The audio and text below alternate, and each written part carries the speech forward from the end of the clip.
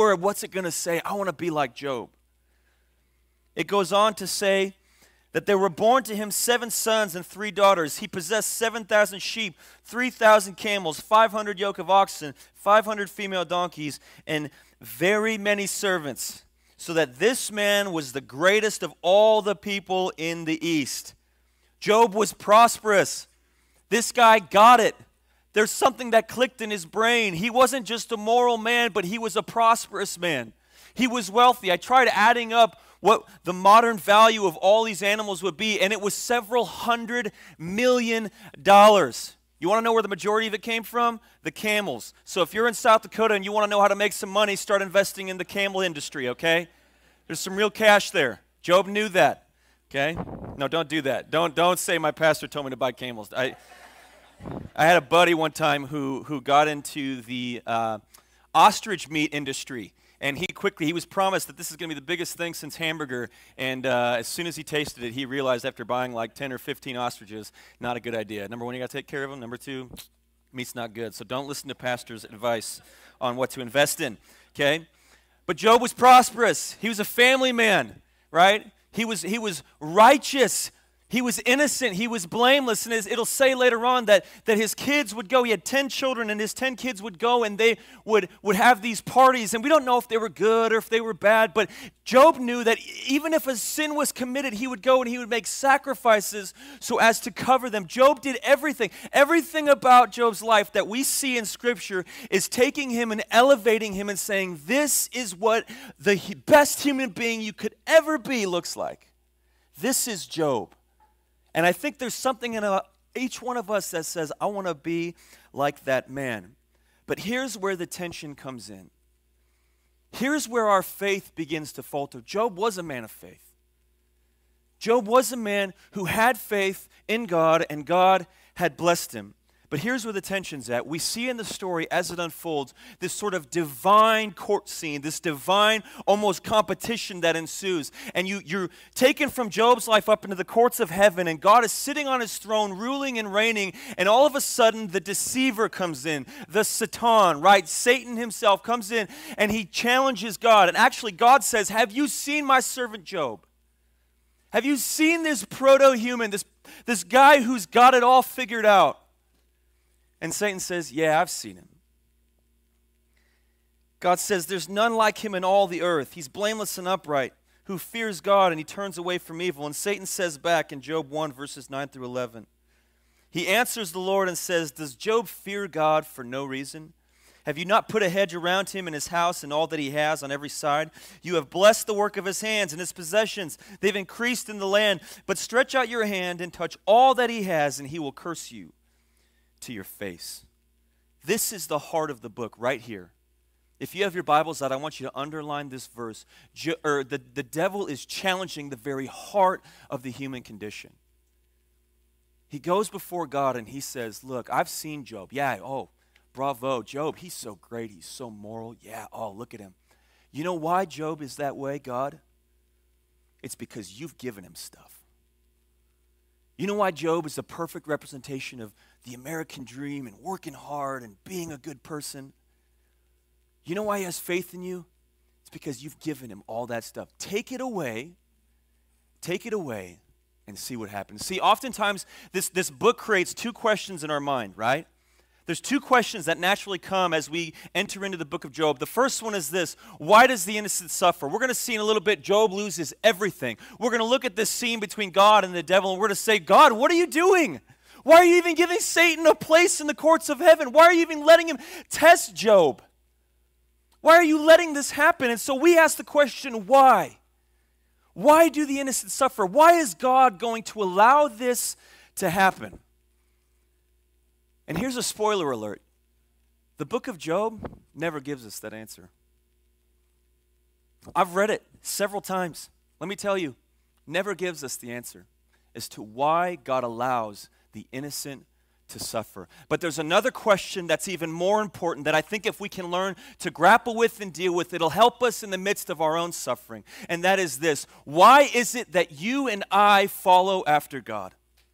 That's what Satan is challenging. Micah, the reason you follow after God is because you got a job as a pastor. and they pay your light bills.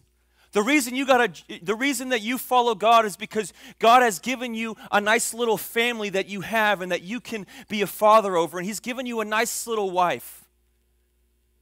That's why you're following God. If God were to take all of that away, oh my God, I don't know. I don't know if you'd follow Him anymore. The main question of the book of Job is not why do the innocent suffer. The main question of the book of Job is why do I follow God? Is it because of what He gives, or is it because of who He is? Do we follow God because of what He gives, or do we follow God because of who He is?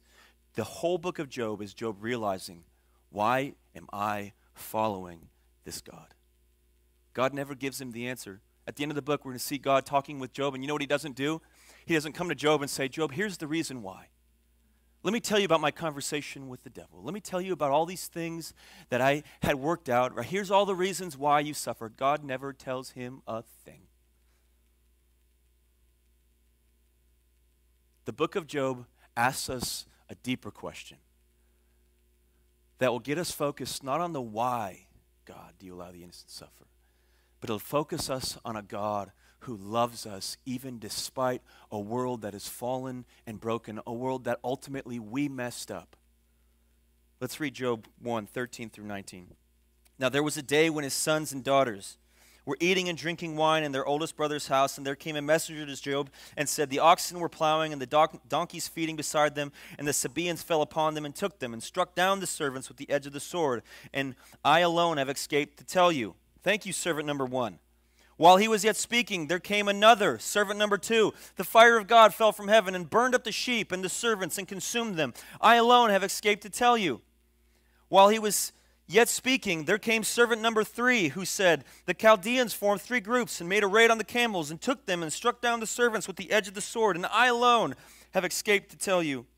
While he was yet speaking, there came servant 4. Man, it just keeps getting better and better. Your sons and your daughters were eating and drinking wine in their oldest brother's house, and behold, a great wind came across the wilderness and struck the 4 corners of the house, and it fell upon the young people, and they are dead. And I alone have escaped to tell you. This is horrible. This is potentially the worst thing that could possibly happen to a human being. But here's what you need to see. I'm not going to spend a lot of time on this. Job withstands the first attack. We're going to see Job fall on his face in worship of God. He's going to say, naked I have come into this world, naked I will leave. We're going to see in a little bit, Satan's going to go back before God, and he's going to say, okay, I've taken away the stuff, but look, you can take away the stuff, but he still has his health. If you take away his health care, if you take away the benefits, then he's going to bail on you, and God says, okay, go for it. You can have him, but you can't kill him. And so Job gets disease, Job gets infection. The dude is just miserable. He loses everything. He even loses his own health to the point where he's crying out to die. And what Job does is incredible. He falls on his face and he worships. Because he knows his role in the universe, and he knows the God who is in control.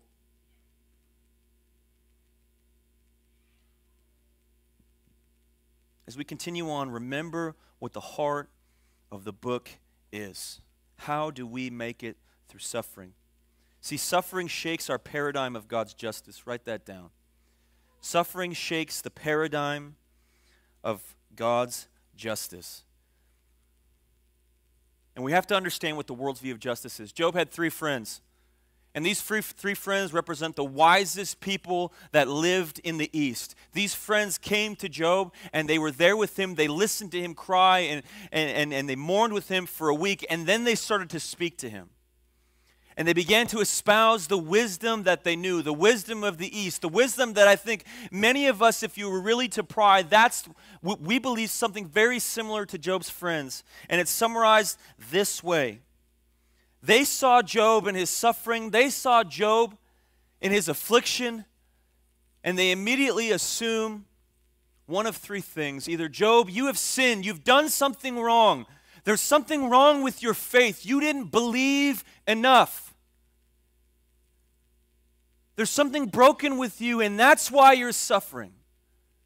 Job, what is it that you did? Every one of his friends are going to, in one way or another, ask this question. Job, they're going to try to help get to the bottom of his issue.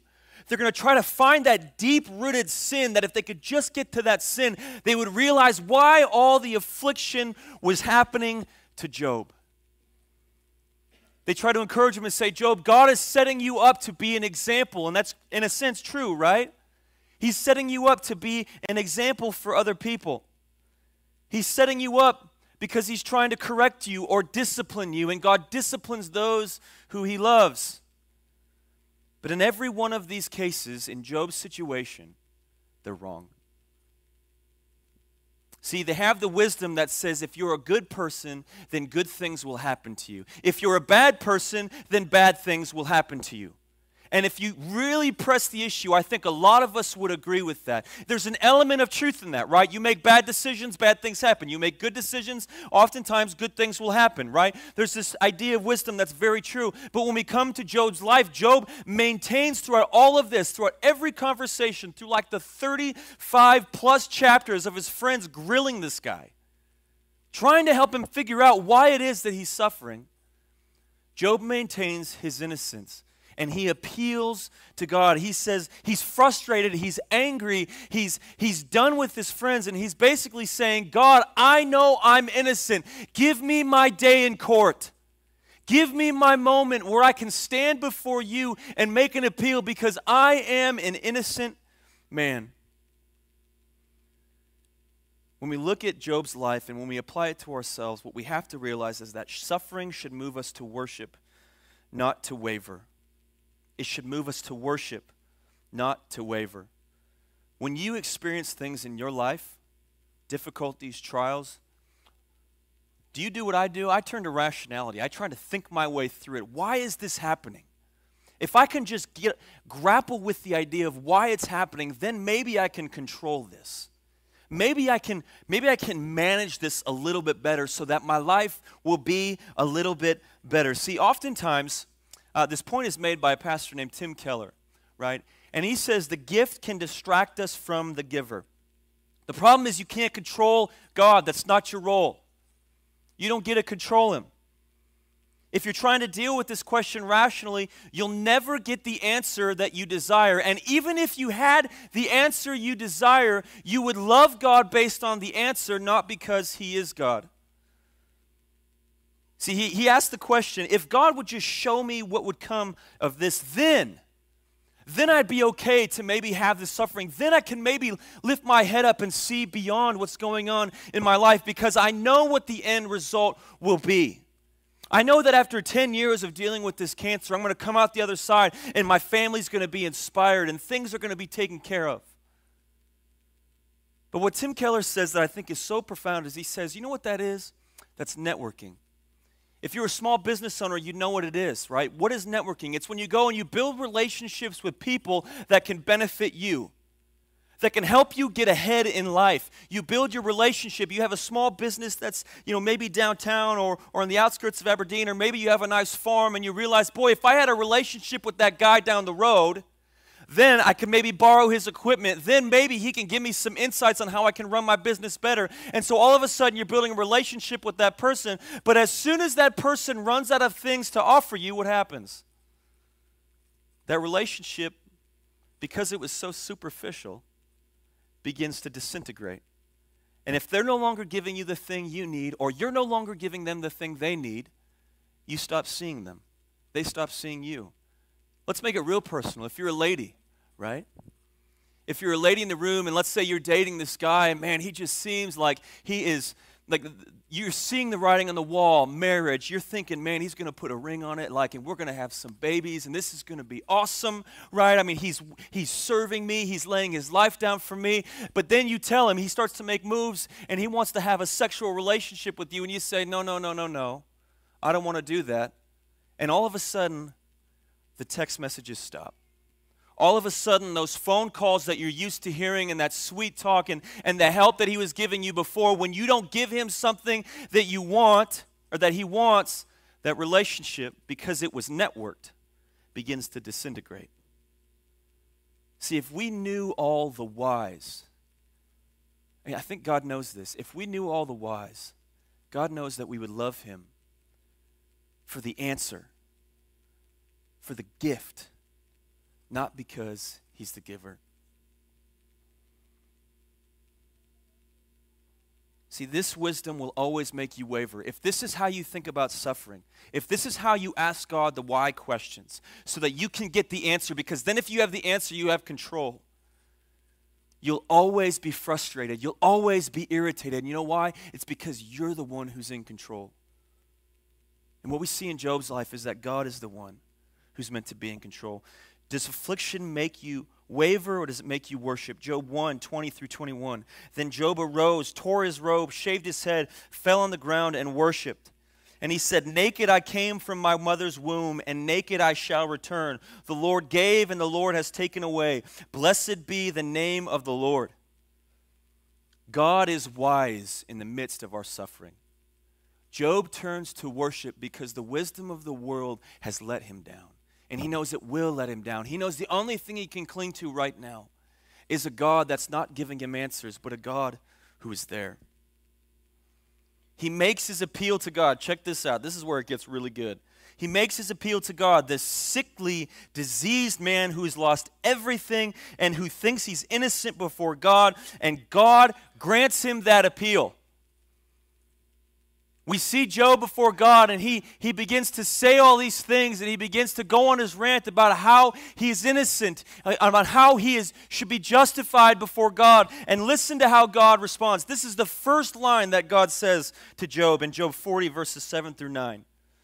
This is how God speaks to a man who's lost his family, he's lost his fortune, and he's lost his health. This is what God says: dress for action like a man.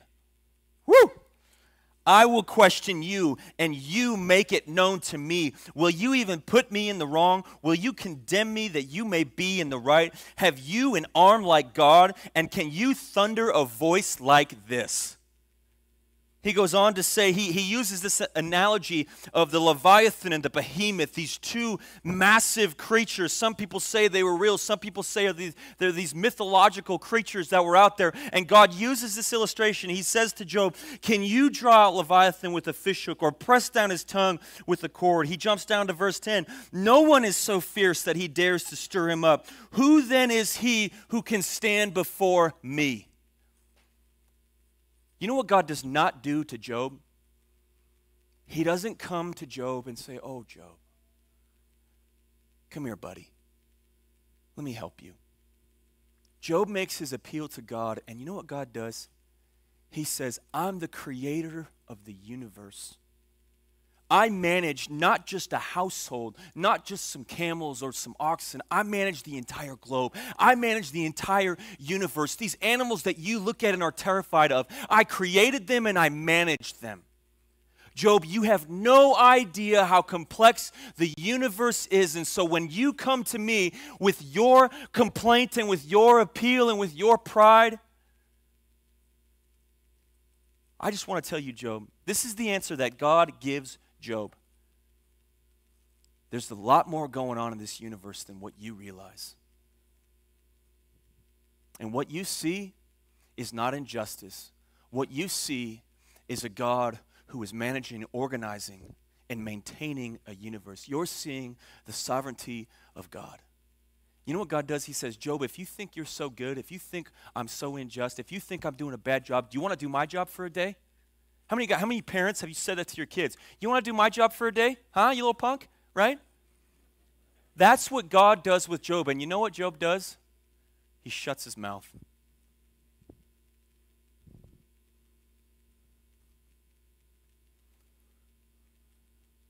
Job shuts his mouth. He has nothing to respond to God. Here's what's beautiful about it. Job gets put in his place. He never understands why. In your mind, you're probably thinking, Micah, this seems so unfair. Here's what God's doing. God only allowed Satan enough rope to hang himself. Tim Keller says this as well. God only gives Satan enough rope. When Satan comes and challenges God about Job, do you see what happens here? Satan is the one who executes the evil. God hates suffering.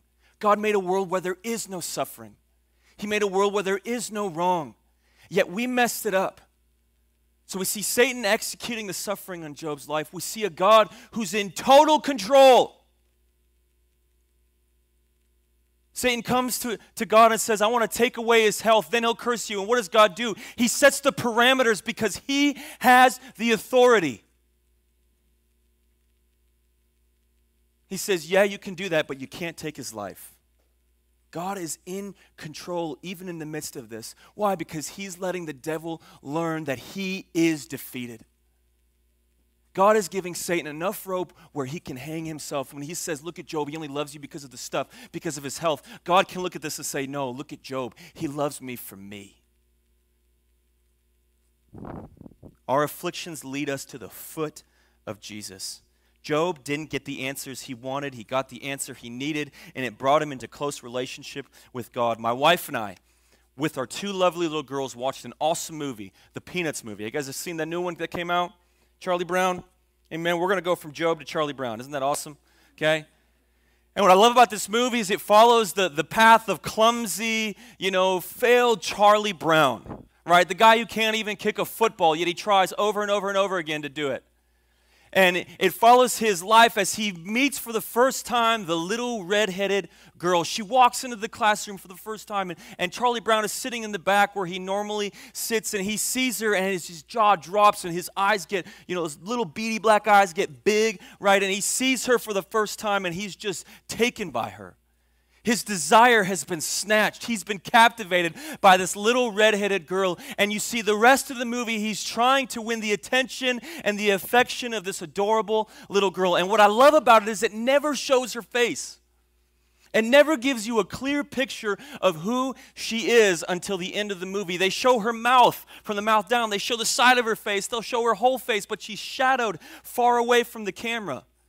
And so there's this mystery that surrounds this little girl, this little red-headed girl, and Charlie Brown is just head over heels in love with her. And so he's trying to work up this courage to talk to her and impress her, and so he tries these dance moves, and he ends up messing everything up. He tries to do this awesome magic show so as to earn her affection and gain her attention, right? And he ends up not and just totally failing in the process, and he just feels like a loser. He feels like he's messed everything up with his chances with the little red-headed girl. But then at the end of the movie, it's summertime, and everybody's getting ready. It's the last day of school. They're getting ready to go home and do their summertime things. And you hear, hey, we're going to be picking partners. We're going to be picking partners for the summer pen pal program. And so Charlie Brown sinks down in his seat because he knows nobody's going to want to be my pen partner. Nobody's going to want to be with me. So classmate 1 gets chosen. Classmate 2 gets chosen. They say Charlie Brown's name. Who's going to stand up and be Charlie Brown's partner? He looks around ashamed to see this little redhead girl. Oh, I'll be his partner. And he is just, again, his dreams have been reignited. His passion has been reignited. And he asks a simple question: why did the little redhead girl choose me?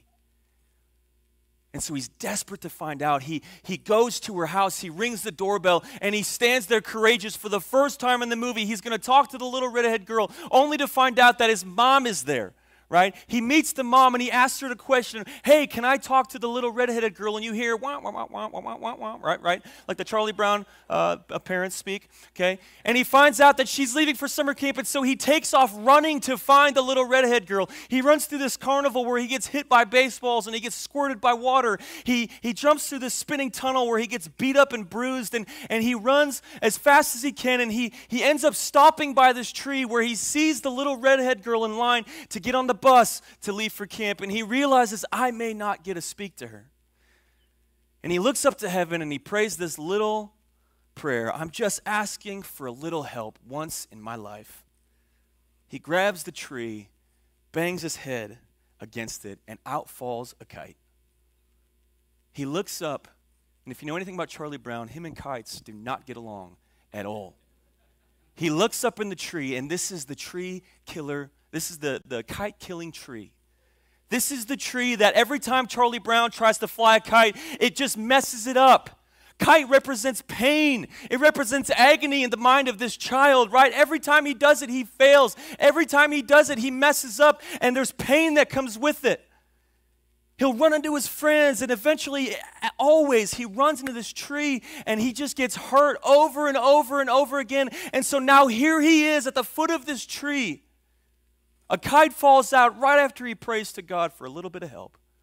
And he just grunts in frustration because of what that kite represents.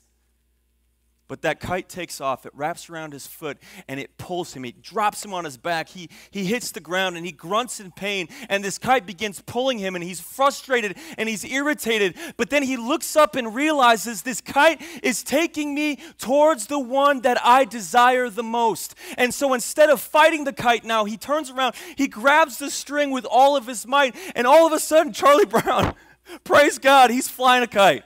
Right? And this kite takes him on a crazy journey, and he ends up jumping over a truck and like face planting on the pavement.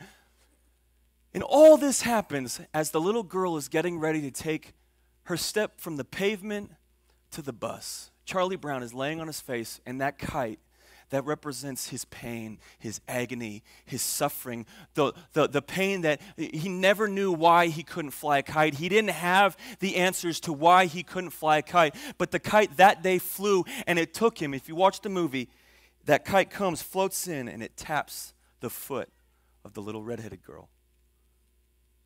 And she stops. She gets off, and this is their conversation. She turns around. You see her face in full array for the first time. And she says, "Oh, Charlie Brown. Charlie Brown, you remembered my name." "Of course I did." He asked, "Before you leave, there's something I need to know. Why, out of all the kids in our class, why did you want to be partners with me?" She said, "That's easy, because I've seen the type of person that you are. An insecure, wishy-washy failure."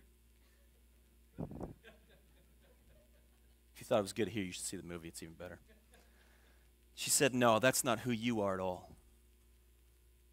And with her face fully revealed for the first time in the movie, she begins to speak life into Charlie Brown. "I know that you're brave. I know that you're courageous and you're funny, that you love your sister. Those are all things that I admire about you. Charlie, that's who you are." Here's what you need to see. Charlie Brown never had the answer to why he couldn't fly the kite. But that kite that represented pain, suffering, agony, led him to the foot of the one he desired the most. God does not give us the answers to why the innocent suffer, but what is clear from Job is that when we grab hold of God and hold on tight, when we grab hold of our affliction and we don't jettison God, we get to experience and know God deeper than before. Job 42, 5-6 says this, "I had heard of you." This is what Job says after God confronts him. "I had heard of you by the hearing of the ear, but now my eye sees you. Therefore I despise myself. I repent in dust and ashes." Job didn't need answers to his questions when he came face to face with God. And his response is repentance and trust. He gets it. The righteous live by faith. Job's response through suffering was faith. He understood that he could never understand everything and learn to live in the mystery, because his pain, whether he liked it or not, his affliction, his kite, led him to the one who was in control, led him to the one who loved Job simply for Job. And Job realized he could love God because of God. See, Jesus is the better Job. There was one who came who was better than Job. Jesus came and he died naked and ashamed. He died lonely on a cross, and he cries out, my God, what does he say next? Why? Why, God? Why have you forsaken me? Why has this happened?" Jesus in his flesh cried out, "God, why? Why does the innocent suffer? God, why?" Here's the kicker. Job got an answer. Job cried out and God gave him an answer. He let Job see his face and God gave Job an answer. And in fact, when God realized Job loves me for me, he gives Job twice everything he had. Job got twice of everything, twice as many kids, twice as many animals. Just one wife still. Job gets all of that back. He gets the answer from God, yet when Christ, the truly innocent man, the one who's really done nothing wrong in all of he was the proto-human, he was better than Job. When Jesus cries out on a cross, there's no answer. He's forsaken. He's abandoned. Why? Because in that moment, Jesus was experiencing the separation from God that awaits us if we don't turn to him in faith. Jesus took that separation so you and I wouldn't. Tim Keller says another thing that's just fantastic. He says when Satan comes into the courtroom of God, he challenges God with something about us, and God believes in Job. God doesn't believe the lie of Satan. Rather, he believes that Job will hold on. But when we look at our story, and we look at our great-great-grandparents, Adam and Eve in the garden, what happened with them? Satan went to them and he did the exact same thing. He went and he deceived them about God and said, does God really love you? Does God really have what's best for you? And you know what humanity did? We didn't believe. Why? Because at the very root of our lives, we don't believe that God loves us. We don't believe that God is there for us. And so God did something to prove to you and me that he loves us more than anything we could ever imagine. Jesus' pain, his affliction, his torment, his kite led him to glorify the Father. But you know where else it led him? It led him to the object of his affection, and that's you. Jesus' pain, his agony, his suffering, this innocent man died on a cross. Why? Because his kite led him to the object of his affection, you. God is calling us to love him for him because he loves you for you. It's not because you've done all the right things. It's not because you're so righteous. It's because while we were still sinners, Christ died for us. God loves you for you. Do you love him for him, or do you love him for the benefits he brings? Jesus is waiting for the day when you will see him face to face. Your pain, your affliction can lead you to great agony and despair, or they can lead you to the object and the person that your soul craves more than anything else. Do you know him today?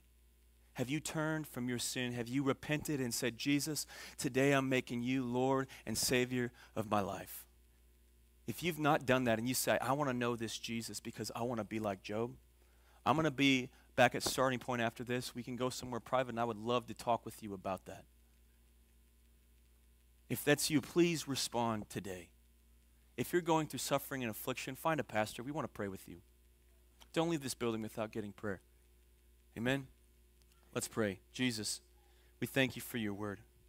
We thank you for the life of Job. We thank you that even in the midst of suffering, you are with us, and that we don't always get the answers we want. We get the answers we need. And so, Father, would you help us love you for you? Lord, we don't want to be a church that loves you because you give us good things, or because you bless us, or because you have promises that inspire us. God, we want to love you for who you are. So, Lord, whatever it is that we're going through right now, whether it's something small or whether it's something big, Father, help us to hold tight to that string. Help us hold tight to your promises. Help us to hold tight to who you are, so that at the end of the day, God, that kite, that pain, that affliction can lead us to the foot of the one our soul craves the most. Jesus, we love you. We worship you. In your name, amen. Thanks so much for joining us today. We pray this message connected with you, and we hope it gave you another way to connect with Jesus and your New Life family. For more ways to get plugged in here at New Life, you can visit our website at www.newlifeaberdeen.org. Thanks again for listening, and have a great week.